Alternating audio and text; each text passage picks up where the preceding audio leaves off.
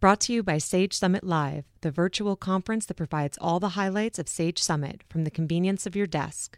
Celebrity entrepreneurs, insightful workshops, absolutely free.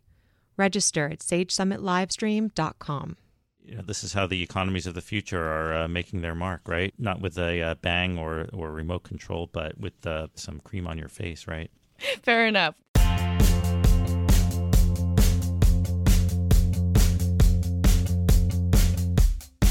Hi, and welcome back to Bloomberg Benchmark, a show about the global economy. It's Thursday, August 18th. I'm Kate Smith, an editor for Bloomberg News here in New York. And I'm Scott Landman, an economics editor with Bloomberg News in Washington. So today we're going to be talking about the economics of beauty, and specifically that in South Korea. And to help us do that, we have a couple of really special guests. So first, we have Nina Bahadur, and she's here in the studio with us in New York. Nina's a senior editor at Self.com, which is a Condé Nast publication. And a bit later on the show, we're going to be bringing on Alicia Yoon, and she's the founder of Peach & Lily, which is a Korean beauty company that sells products to U.S. consumers. But more on that later. So here's the background for the show that we're going to be talking about today. A few weeks ago, I told the Benchmark team about this idea for an episode. The idea that South Korean women, and men for that matter, they spend as much, way more money on their beauty regimens than virtually anywhere in the world. And I'm not talking about things necessarily like lipsticks and eyeliner, but also their skincare specifically. And everyone thought I was wrong. But when we looked into the numbers, it was actually even more true than we originally had thought. I'm not even close to anything resembling an expert in this kind of subject, Kate. I have no kind of skincare routine. The only product I use, if you can call it that, is shaving cream. So I'm basically starting from zero on this topic, and I had to do some research of my own. So I contacted the folks at Euromonitor, which is a market research firm. They were friendly enough to provide some helpful data statistics to help figure this out. And then my colleague Alex Tanzi, who's kind of our data guru here in DC, helped calculate these spending figures on beauty and cosmetic products against per capita GDP. And, we actually found that South Korea is all the way on top of that list, and they spent almost 1% of their per capita GDP on beauty and personal care, and their figures were up 24% from 5 years ago. You compare that to the United States, for example, and the United States was just under half a percentage point, and that was about half of what the Korean spending was as a proportion of per capita spending. And in Asia, it's not just limited to South Korea. Japan and Hong Kong were also two of the other top 5 spots for the highest amount of per capita GDP spent on beauty products. And it's, again, not just their money that they're spending, but it's also their time. This is, I think, one of the most fascinating statistics I've read about this, and it's that the average South Korean woman spends 55 minutes on her skincare regimen. But, it can be also up to 2 or 3 hours a day, Scott. And, I spent 20 minutes on my skin last night, and I thought I was doing really, really well. But apparently, in the global spectrum of things, I did not. But, Nina, help us out here. And first of all, thanks for joining us. It's great to have you in the studio. Me. So what's so different about beauty in Asia that they can spend twice as much money and so much more time? Sure. I imagine there are 2 things at play here. One is that there are many more steps in your average skincare routine than there are in a Western woman. So, for example, people in the U.S. might cleanse, tone, and moisturize and think they're doing a very complex routine. Or they might use an SPF in the morning and a retinol at night, and that seems very high tech, and that seems like they're doing a great job. Whereas, full disclosure, that's exactly what I do, and I think I'm really great about that. That's what I do as well. Scott, you don't do that? No retinol? Scott, I have some SPF. I'll have to send it to you. Thank you. I'd love to have some. But generally speaking, there are more steps involved in a Korean-inspired skincare routine. And then the second thing is that I think the quality of the product is excellent. It's world-class. Korean skincare companies are absolutely known for the incredible high quality of their products, which comes with a price tag. So I can talk you guys through a 10-step Korean beauty routine. So Nina, this is a radio show, right? So you can't see what's going on in the studio right now, but there is a pile of products in front of Nina, and apparently this is what Korean women do most nights in their evening. I think I'm counting, is that 11 different things? Yeah, some of them are doubles of the same thing, just so we can look at different things. The first step is an oil cleanser, which removes sunscreen and any other oil-based products. Then the second step is a foam cleanser, which removes... double cleansing. Double cleansing, right, yes, is the big thing. So a foam cleanser removes dirt or sweat.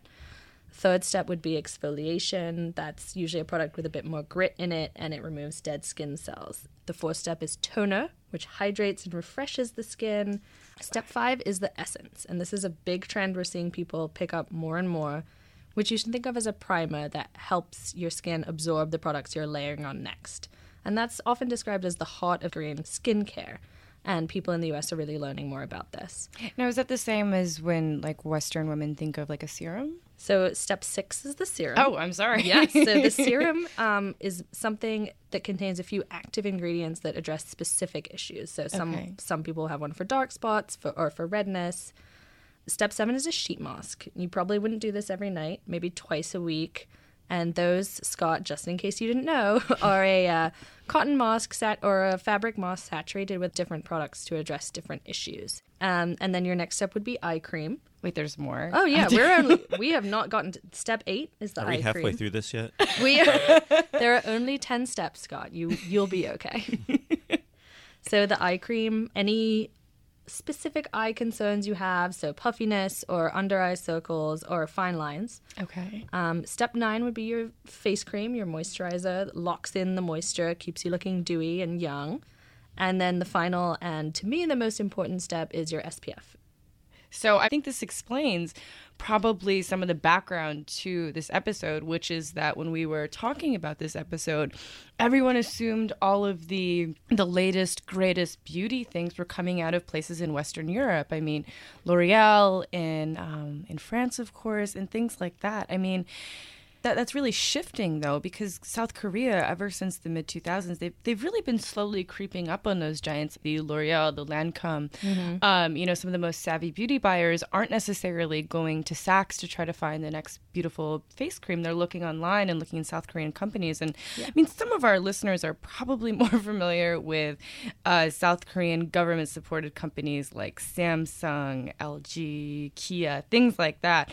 But those were the same over-levered companies that actually pulled Korea into a recession in the mid-1990s, which culminated in a $57 billion bailout that came from the IMF. And now, Kate, you're starting to speak my language again, because I was really fading there, and I just had no idea what to say. But finally talking about the Korean economy. All right, I can get involved in that. Okay. Of course, when we talk about that now, you still have those big companies, and the Korean economy has been rising for some time, but they're not the only game in town for them, and the Korean government has turned to its entertainment industry in some way, or it's developed, and it's become almost a form of soft power. K-pop, you think of Gangnam Style, that I can't believe it, but it's really kind of shifted the focus to skincare and gotten so many people around Asia to want to look like Korean pop stars. There's been tax incentives for beauty exports, a tax break on beauty companies that are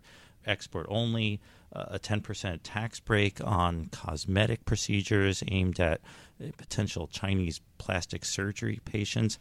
I mean, this has all kind of helped boost the economy in some way and turn the attention to Korea, right?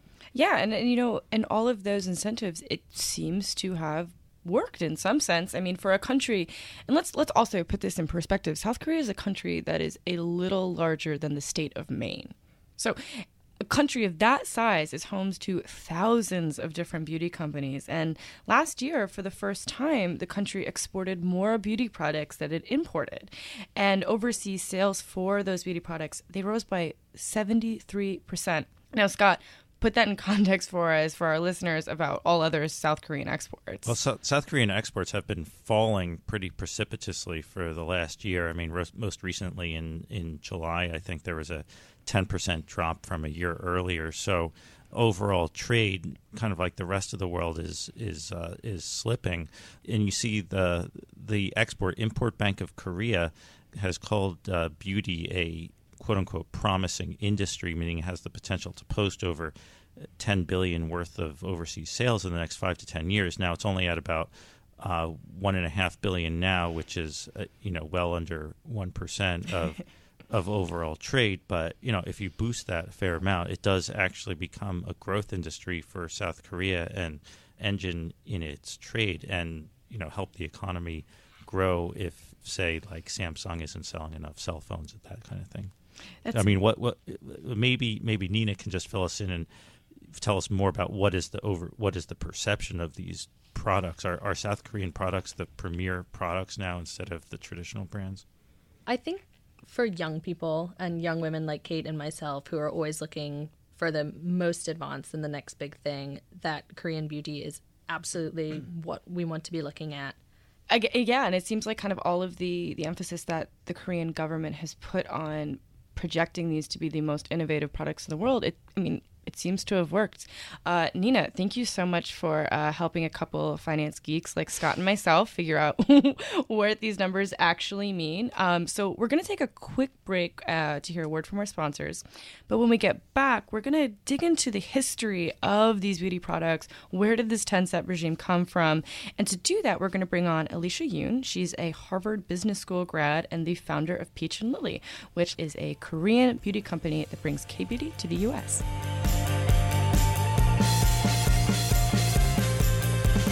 Brought to you by Sage Summit Live, the virtual conference that provides all the highlights of Sage Summit from the convenience of your desk. Celebrity entrepreneurs, insightful workshops, absolutely free. Register at sagesummitlivestream.com. Alicia, thank you so much for joining us. For our listeners, Alicia founded Peach and Lily in 2012. It's a Korean beauty e-commerce company, and they actually opened their first brick and mortar store here in New York, the Macy's in Flushing, last November, and they opened their second physical store near Pasadena in California last June. So congratulations on Thank you so much. Yeah. So Alicia, thank you so much for joining us. Yeah, it's awesome to be here. Alicia, tell us a little bit about your background. You're from Seoul, right? Yeah, so I was born in Seoul, moved to the States, moved back when I was in elementary school, and I was there basically until college. So I grew up in both places. And I trained as an esthetician actually in Korea and a U.S. licensed esthetician as well. So just also interesting to see how on a formal education basis, the approach to skincare is actually quite different in the two countries. And I actually started off my career in finance and consulting. I was at Goldman Sachs and the Boston Consulting Group for a while. Oh, so you're back home at Bloomberg. Yeah, kind of. And then, just always having been passionate about skincare and realizing that these amazing Korean beauty products weren't available stateside, I left BCG in 2012 to start Peach and Lily. I'm curious, actually, growing up, Alicia, when were you introduced to this kind of skincare routine, or when did the idea of Korean beauty first kind of materialize in your life? That's a really funny question because I can't even remember, because it's sort of like in the U.S., a mother will be teaching their child how to brush their teeth. It's just a very basic and fundamental part of self-care. And so it's always something, I've been taught ever since I was a tiny toddler. And so, yeah, just as long as I could remember, it was a part of my life. See, that's fascinating to me because in the U.S., makeup and skincare, it's almost taught as if it's this kind of reluctant thing your mother will bring you to the department store and, get you set up with what you need. But it's not something like a necessity. It's always considered an indulgence. It seems like that's not the case, though, in South Korea. Not at all. In fact, in the U.S., people have very open conversations about their fitness, their nutrition. In Korea, that's the same thing with skincare. And if you were to say, I don't take care of my skin, people might wonder, why don't you? It's good for you. Right. It's like saying you don't take a shower every day. Something like that, yeah. Let's actually talk about Peach and Lily for a moment. Alicia, can you tell us about the economics of the beauty business? I mean, if skincare in Korea is important as showering or brushing your teeth, face cream is actually, especially the Korean brands, this can be a lot more expensive than a tube of toothpaste. Is this the kind of thing that people pay for no matter what it is? Is it price sensitive? Does it depend on how much income you have? So first, when it comes to Korean women in Korea, spending on skincare, it's not as elastic as other industries and categories. Obviously it's not like sustenance, but it is one of those things that you invest in as self-care. Having said that, in Korea, it's one of the leading countries when it comes to really discerning what products are good. It's no longer the era where just because something is expensive, you would think, oh, that's a better product. Korean women will dig into the formulations and they'll look for value. So it's not that they're necessarily looking for cheaper products, but they're looking for products that really are priced at value. So you're getting, even if you're spending $300, you're getting something really incredible for that. So Korean beauty brands really can't get away with too much. Just pure marketing doesn't work anymore. It has to be efficacious. So even lower income customers are spending a lot of money on these kinds of things? For sure, people with higher income are spending more. And not just with products, but with treatments and, facials on a weekly basis. But at the same time, there are amazing beauty products that are priced at mass prices.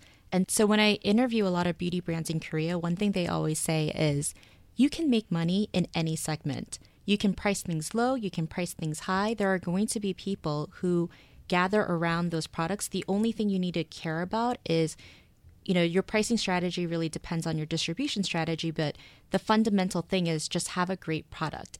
Alicia, this has been fascinating. It's a whole new frontier of beauty products. So thank you so much for kind of putting that into context for us. And Nina, thank you as well for, helping us out with exactly putting these economic numbers into actual products and things. So Scott, this has been fascinating. It is. It's a learning experience for me. I mean, the stuff that women have to go through just to, feel like they're taking care of their skin is mind blowing. But I mean, what about the idea that kind of South Korea has pulled themselves out of an economically tricky spot and capitalizing on kind of this innate national trend? I mean, what do you think about that? Well, I think the jury's still out on that. I think it'll probably take a while for to truly show whether the beauty industry is having a massive effect on GDP, but it is a fact that a lot of it has become a significant growth industry, and a lot of the world knows about it. So it's almost like becoming on a par with Samsung phones, LG TVs, Hyundai, Kia cars, that sort of thing. It seems like. Because I'm wondering, if things get bad here in the U.S., are we going to have to start exporting the Kardashians? Oh, God, I hope not. Gosh, can you imagine? I think they've already taken over a lot of the world anyway. I think so, too. I don't think they need the government's help. Well, this is how the economies of the future are making their mark, right? Not with a bang or remote control, but with some cream on your face, right? Fair enough. Thank you, everyone, for listening. Bloomberg Benchmark will be back next week. And until then, you can find us on the Bloomberg Terminal and at Bloomberg.com, as well as on iTunes, Pocket Cast, and Stitcher. While you're there, take a minute to rate and review the show so more listeners can find us. And let us know what you thought of the show. You can talk to and follow us on Twitter at Scott Landman and at by Kate Smith. And don't forget to follow our guests as well. They're on Twitter. You can find Nina at nbahadur, and you can also find Alicia's Peach and Lily at Peach and Lily. And I highly recommend checking out their Instagram page as well. It is fascinating. I'm a little addicted to it now, Scott. I'm going to check it out too. You should. Just to see what it's like. Thanks so much. See you next week. Brought to you by Sage Summit Live, the virtual conference that provides all the highlights of Sage Summit from the convenience of your desk. Celebrity entrepreneurs, insightful workshops, absolutely free. Register at sagesummitlivestream.com.